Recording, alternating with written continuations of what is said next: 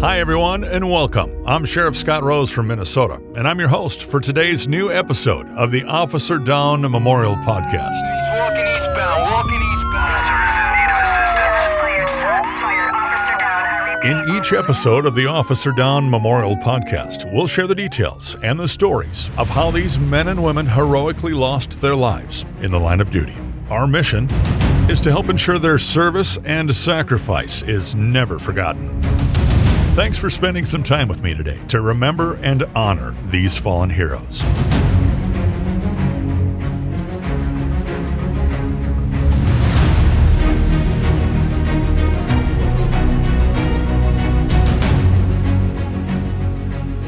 Faribault, Minnesota. Regarded as one of the most historic communities in Minnesota, with settlement and businesses predating Minnesota's establishment as a U.S. territory. The city of Faribault started out as a fur trading post back in the early 1800s. By 1880, the city had grown to nearly 5,500 people and was home to many well-established businesses, like the Faribault Woolen Mill, which was the largest woolen mill in the state. The Faribault Woolen Mill was founded by Carl Klemmer in 1865. He started with a carding machine powered by a horse to make wool batting. 2 years later, Carl started making yarn, and then a few years later, he started making blankets. In the late 1800s, the biggest change at the Faribault Police Department was the new city jail, or what they referred to back then as the city lockup. The cells were 4 feet wide by 7 feet tall by 7 feet deep, and would have 2 hammocks and a door that measured only 22 inches wide by 6 foot tall.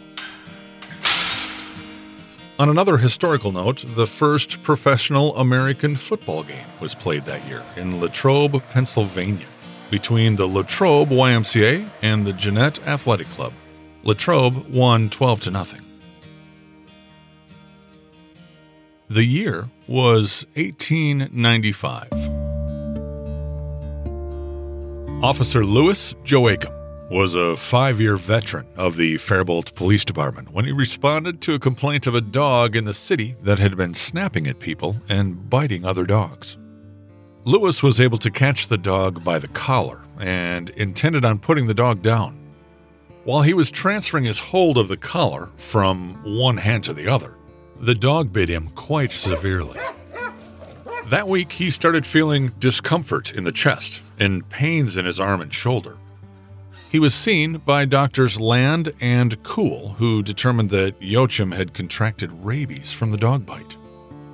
The first treatments for rabies came back in the mid-1800s after French chemistry teacher Louis Pasteur developed a vaccine that consisted of multiple inoculations over several days. However, if treatment is delayed and the rabies infection becomes established, then there's no effective treatment, and it usually results in death. Rabies can cause dizziness, fatigue, fever, delirium, hallucinations, muscle spasms or paralysis, nausea, anxiety, drooling, headaches, mental confusion, seizures, comas, and brain death. Louis Joachim suffered for 2 months and died from what was reported to be a very, very painful death on May 6, 1895. The Faribault Republican reported Louis Joachim was a very faithful and efficient officer, one of the best the city has ever had. Although a small number of people have survived rabies, the disease usually causes death. Louis Joachim, Faribault's third line-of-duty death, was 51 years old and was survived by his wife and 5 children. Faribault's second line-of-duty death took place in the late 1800s. The number of transient homeless people increased significantly in the U.S. after the industrial recession of the early 1870s. Initially, the term tramp had a broad meaning. It was often used to refer to migrant workers who were looking for permanent work and lodging. Later, the term acquired a narrower meaning, referring to only those who preferred the transient way of life. During this time, there were a large number of tramps in the area, and at one point in 1878, the mayor gave notice that people should not feed or harbor tramps, that they should call the police. At that time, it wasn't uncommon to have 3 to 4 tramps a night in the Faribault City Jail. Another change back then was in 1880 when the police department started requiring dog licenses in the city. The Faribault Police Department would lose their second officer in 1883. David J. Shipley had been the police chief in Faribault for just over a year. The police station was located over the post office on 3rd Street. The previous year's annual police report indicated drunkenness was one of their biggest challenges in Faribault. Out of 180 arrests that year, 77 were for drunkenness, and 37 were for being both drunk and disorderly. Vagrancy accounted for 23 arrests. Technology was also changing in law enforcement back then. That's the year they received their first arrest warrant by telegraph from Sheriff Rickton of St. Paul to arrest a subject wanted for taking money under false pretenses. It was a cold, sunny day on January 2nd. Chief Shipley was in the courthouse in a trial when a boy came in and told him that Mrs. Lewis Sage was having trouble with her husband. Apparently, Lewis had been threatening to shoot his wife. Chief Shipley then found out from Fred Keekenap that Lewis had just purchased a revolver from one of the gun shops in town and indicated he was going home to shoot his wife. Chief Shipley responded to the Sage residence and confronted Lewis. Local Thomas Leary was also there, and both men tried to convince Sage to give up the revolver. Chief Shipley went hands-on with Lewis, and they started to struggle. Trying to arrest Sage, the chief asked Leary to help. Leary grabbed Sage's right arm and hand, which was in his overcoat pocket where Sage had the revolver. While Leary was holding onto Sage's right arm, the chief was holding onto his left arm trying to handcuff him. In the struggle, Sage pulled the gun out of his pocket. It was a .32 caliber Smith & Wesson revolver. The chief pulled his billy club and struck Sage on the side of his neck. When he hit him, the gun went off, striking the chief in the leg. Sage was able to break free. The two continued to exchange gunfire, but Sage was able to escape. The chief went home and then was treated by Dr. Rose and Dr. Nelson, who determined that the bullet had struck the chief's left hip bone. It was a painful injury, but the doctors indicated it would not be a mortal wound. Rumors spread quickly throughout town that the chief had been mortally wounded and the townspeople were threatening to take matters into their own hands. The Faribault mayor sent out messages to officers across the state to be on the lookout for Sage. He also sent messages to the rail yards to check for him as well. A detachment of the Faribault Guards, under the command of Sergeant Major E.C. Clements, was dispatched to Sage's house to search it. After finding nothing in the house, they moved to the barn to search that. They searched the lower part of the barn first, but no luck. So then they moved up to the hayloft and they continued to search, but a suspicious mound of hay upstairs attracted their attention. They started running a pitchfork through it. Then they heard a scream. Then out crawled Sage, surrendering without incident. Sage was taken to jail and turned over to Rice County Sheriff Barton. Unexpectedly, a week after the incident, Chief Shipley died from unknown complications related to the injury from the gunshot. He was buried in Oak Ridge Cemetery in Faribault. David Jennings Shipley was 49 years old and left behind his wife and 5 children. Lewis M. Sage was found guilty of manslaughter, and he was sentenced to just 4 years in the Stillwater State Penitentiary. Lewis's wife, whose life was saved by the heroic actions of Chief Shipley, moved to Minneapolis to operate a boarding house. When Lewis Sage was released, he allegedly started harassing his ex-wife again, who requested a restraining order against him. Lewis was never heard from again. It was the year the Faribault Police Department suffered their first line-of-duty death.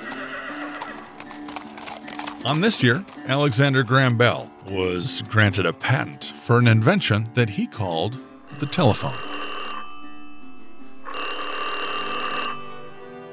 And the United States celebrated its 100th birthday. The year was 1876. For nearly a decade following the Civil War, the James Younger Gang was among the most feared, most publicized, and most wanted confederations of outlaws on the American frontier. Though their crimes were often reckless and brutal, many members of the gang commanded notoriety in the public eye that earned the gang significant popular support and sympathy. The gang's activities spanned much of the central part of the country. They're suspected of having robbed banks, trains, and stagecoaches in at least 11 states: Missouri, Kentucky, Tennessee, Iowa, Kansas, Minnesota, Texas, Arkansas, Louisiana, Alabama, and West Virginia. On September 7th, 1876, the James Younger Gang attempted to rob a bank in Northfield, Minnesota at about 2 p.m. To carry out the robbery, the gang divided into two groups. 3 of the gang members entered the bank, 2 guarded the door outside, and then 3 remained near a bridge across an adjacent square. The robbers inside were thwarted when acting cashier Joseph Lee Haywood refused to open the safe. They held a bowie knife to his throat and cracked his skull with a pistol butt, but Haywood still falsely claimed it was secured by a time lock. Assistant cashier Alonzo Enos Bunker was wounded in the shoulder as he fled through the back door of the bank. Meanwhile, the citizens of Northfield grew suspicious of the men guarding the door and raised the alarm. The 5 bandits outside started firing into the air to clear the streets, driving the townspeople to take cover and fire back from protected positions. They shot 2 of the bandits dead and wounded the rest in the barrage. Inside, the outlaws turned to flee, and as they left, one shot the unarmed cashier Haywood in the head. Historians have speculated about the identity of the shooter, but have not reached a consensus on it. The outlaws fled empty-handed. As hundreds of Minnesotans formed posses to pursue the fleeing gang, the outlaws separated. The James brothers made it back to Missouri, but the 3 younger brothers, Cole, Bob, and Jim, did not. The younger brothers and another gang member, Charlie Pitts, waged a gun battle with a local posse in a wooden ravine along the Watonwan River west of Madelia, Minnesota. Pitts was killed, and Cole, Jim, and Bob Younger were badly wounded, and they were captured. They were transported to the police jail in Faribault. Sam Dunham had been appointed chief of police in Faribault, and he was concerned about rumors going around town that the James gang may try and return to rescue the younger brothers. So he hired additional armed guards, stationing 2 outside and 2 inside the jail. Chief Dunham issued strict orders to halt anyone who attempts to approach the jail. On Tuesday night, one of the new hires, Frank Glazier, was on his first night on the job and was guarding outside the jail. At around 4 a.m., Glazier saw a person walk into the jail yard. When Glazier ordered the person to stop, the stranger continued to advance toward him and said, "Don't you know me? I'm the city police." While the stranger said this, he started reaching inside his pocket. Glazier, who had not heard him state he was the city police, thought the man was reaching for a gun. Glazier raised his rifle and he fired. The gunshot killed the man instantly.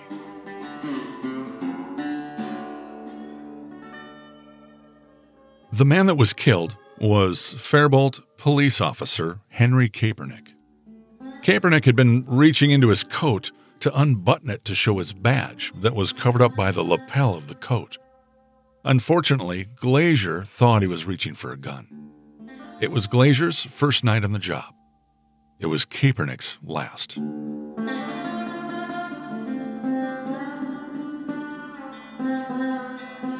Officer Kaepernick was 29 years old and is buried in Oak Ridge Cemetery. He was Faribault Police Department's first line of duty death, and he was survived by his mother, stepfather, and several brothers and sisters.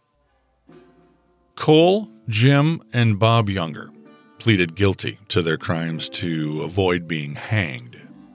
They were sentenced to life in prison at the Minnesota Territorial Prison in Stillwater on November 18th, 1876. As of 2020, Minnesota had reported nearly 300 law enforcement line-of-duty deaths. Minneapolis, the state's largest city just 50 miles north of Faribault, had 50 fallen officers recorded, but they only had one line-of-duty death pre-1900. In Faribault, all 3 recorded line-of-duty deaths took place before the year 1900.